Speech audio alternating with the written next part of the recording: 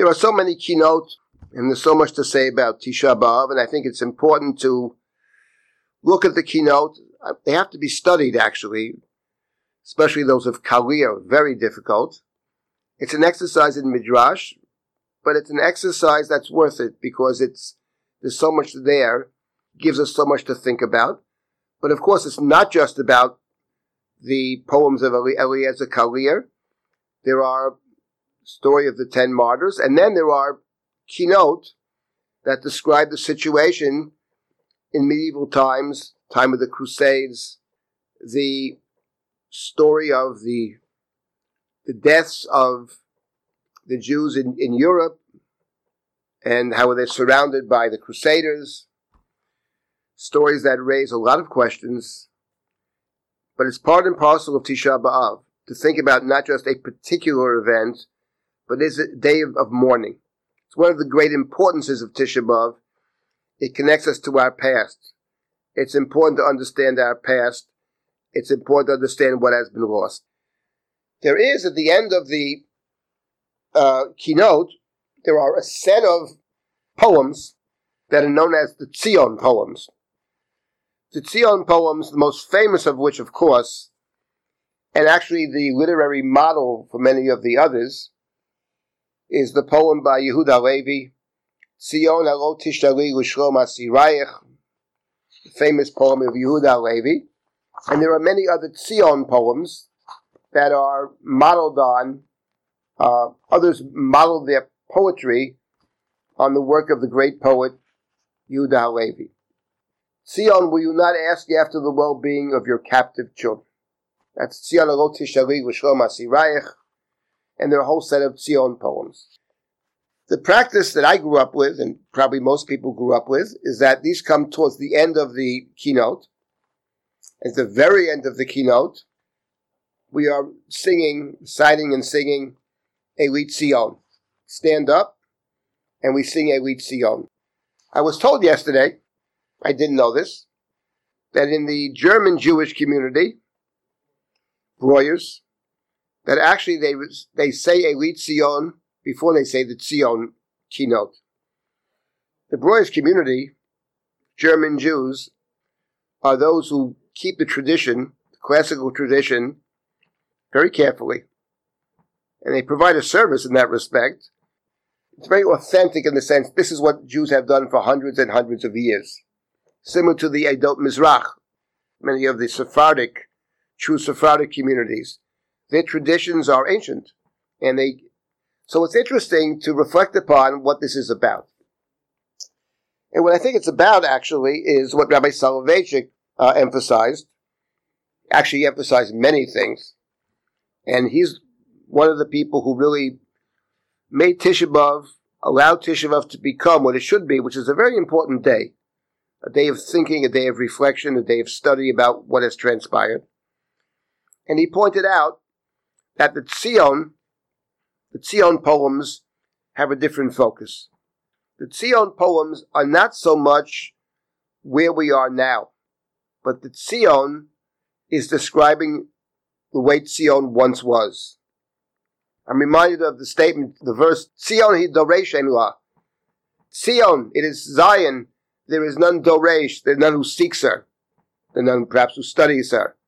And the Gemara's comment, which I like very much, Michlal de boi drisha. This teaches us that drisha is required. Well, drisha is required.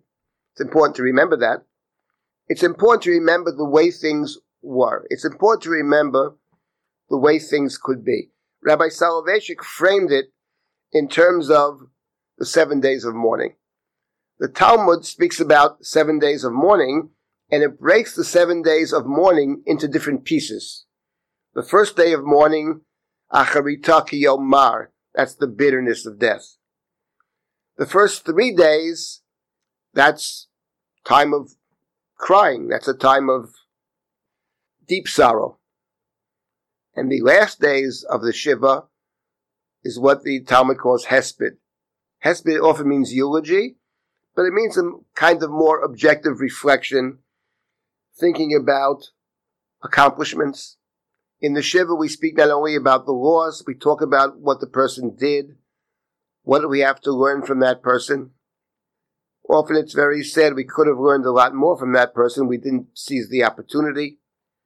So in remembering Jerusalem, in remembering Zion and the temple, on one hand, we mark the absence of the temple. On the other hand, we know that the Mishnah says many times we do things zecher lemikdash. The lulav and the etrog, the arba minim are taken for 7 days, 7 days of Sukkot. Zecher lemikdash. The Torah said only the first day, but we do the zecher lemikdash, and the temple was taken 7 days. So zecher lemikdash means we're doing things to remember the way it once was. So apparently the custom was to say Elit Zion. That Elit Zion is the end of the mourning, the sorrow about what is. And then we have the Zion poems, which describe the way it once was. I wanted to conclude this little series by pointing out that I remember being in Tisha B'Av, maybe it was in Israel a couple of years ago, and day of Tisha B'Av, I looked out the window where I was staying, and you see Jerusalem. You see a city. You see a city with many, many, many Jewish people. City being built. They're building all over the place. You recall the prophecy of Zechariah. Someday that young and old will dwell in Jerusalem. Men and women will dwell in Jerusalem. You look out the window, and you see a rebuilt city. You walk around Jerusalem, it's vibrant, it's alive, there's a lot of learning going on there, there's a lot of good work going on there. So the situation has changed, actually. And I think it's important, as we approach Tisha B'Av, to take this into account. The blessing for Tisha B'Av is Nachem, the special blessing that's in certain God should give us consolation. We ask God to console us about the city of Jerusalem. The text that we have, the city which is destroyed, the city in which nobody inhabits, that's the classic text of Nachem. And I say to myself, how can we say these words? It's not true. It's in no sense true. And not only that, it doesn't take into account what has happened. The fact that we have a place in the world, a place to which Jews can come, a place to which Jews did come to escape all kinds of persecution, a place that's being built with all the problems. It is a miracle. And we have to be grateful for miracles. So, the keynote are all about truthfulness. The keynote contain within it deep questions about the governance of the world, about God, about fairness, about justice. They also contain self-indictment. They contain a kind of confession. There's a tension throughout all of the keynote. But the idea of speaking the truth is something that the keynote are all about. So I think what we have to be thinking about is that on one hand, Tisha B'Av is a day of mourning.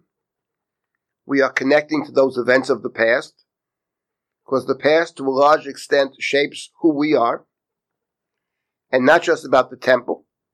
We live in a world which has many dark places. We live in a world where God's presence is far from obvious. We live 70 years or so after the Shoah, which is part of Tisha B'Av. There are keynote for the Shoah as well. There should be, because the day of Tisha B'Av is a day, an all-embracing day, Jewish tragedy. And the Shoah is, of course, an unbelievable tragedy. At the same time, the challenge of Tisha B'Av for us is to take into account where we are. It's not a city that has no inhabitants. We have a state. We have a place for the Jewish people. And more broadly, there are many good places in the world as well. So all these things have to be taken into account, and it's something that I think we should be working towards, working on, thinking about.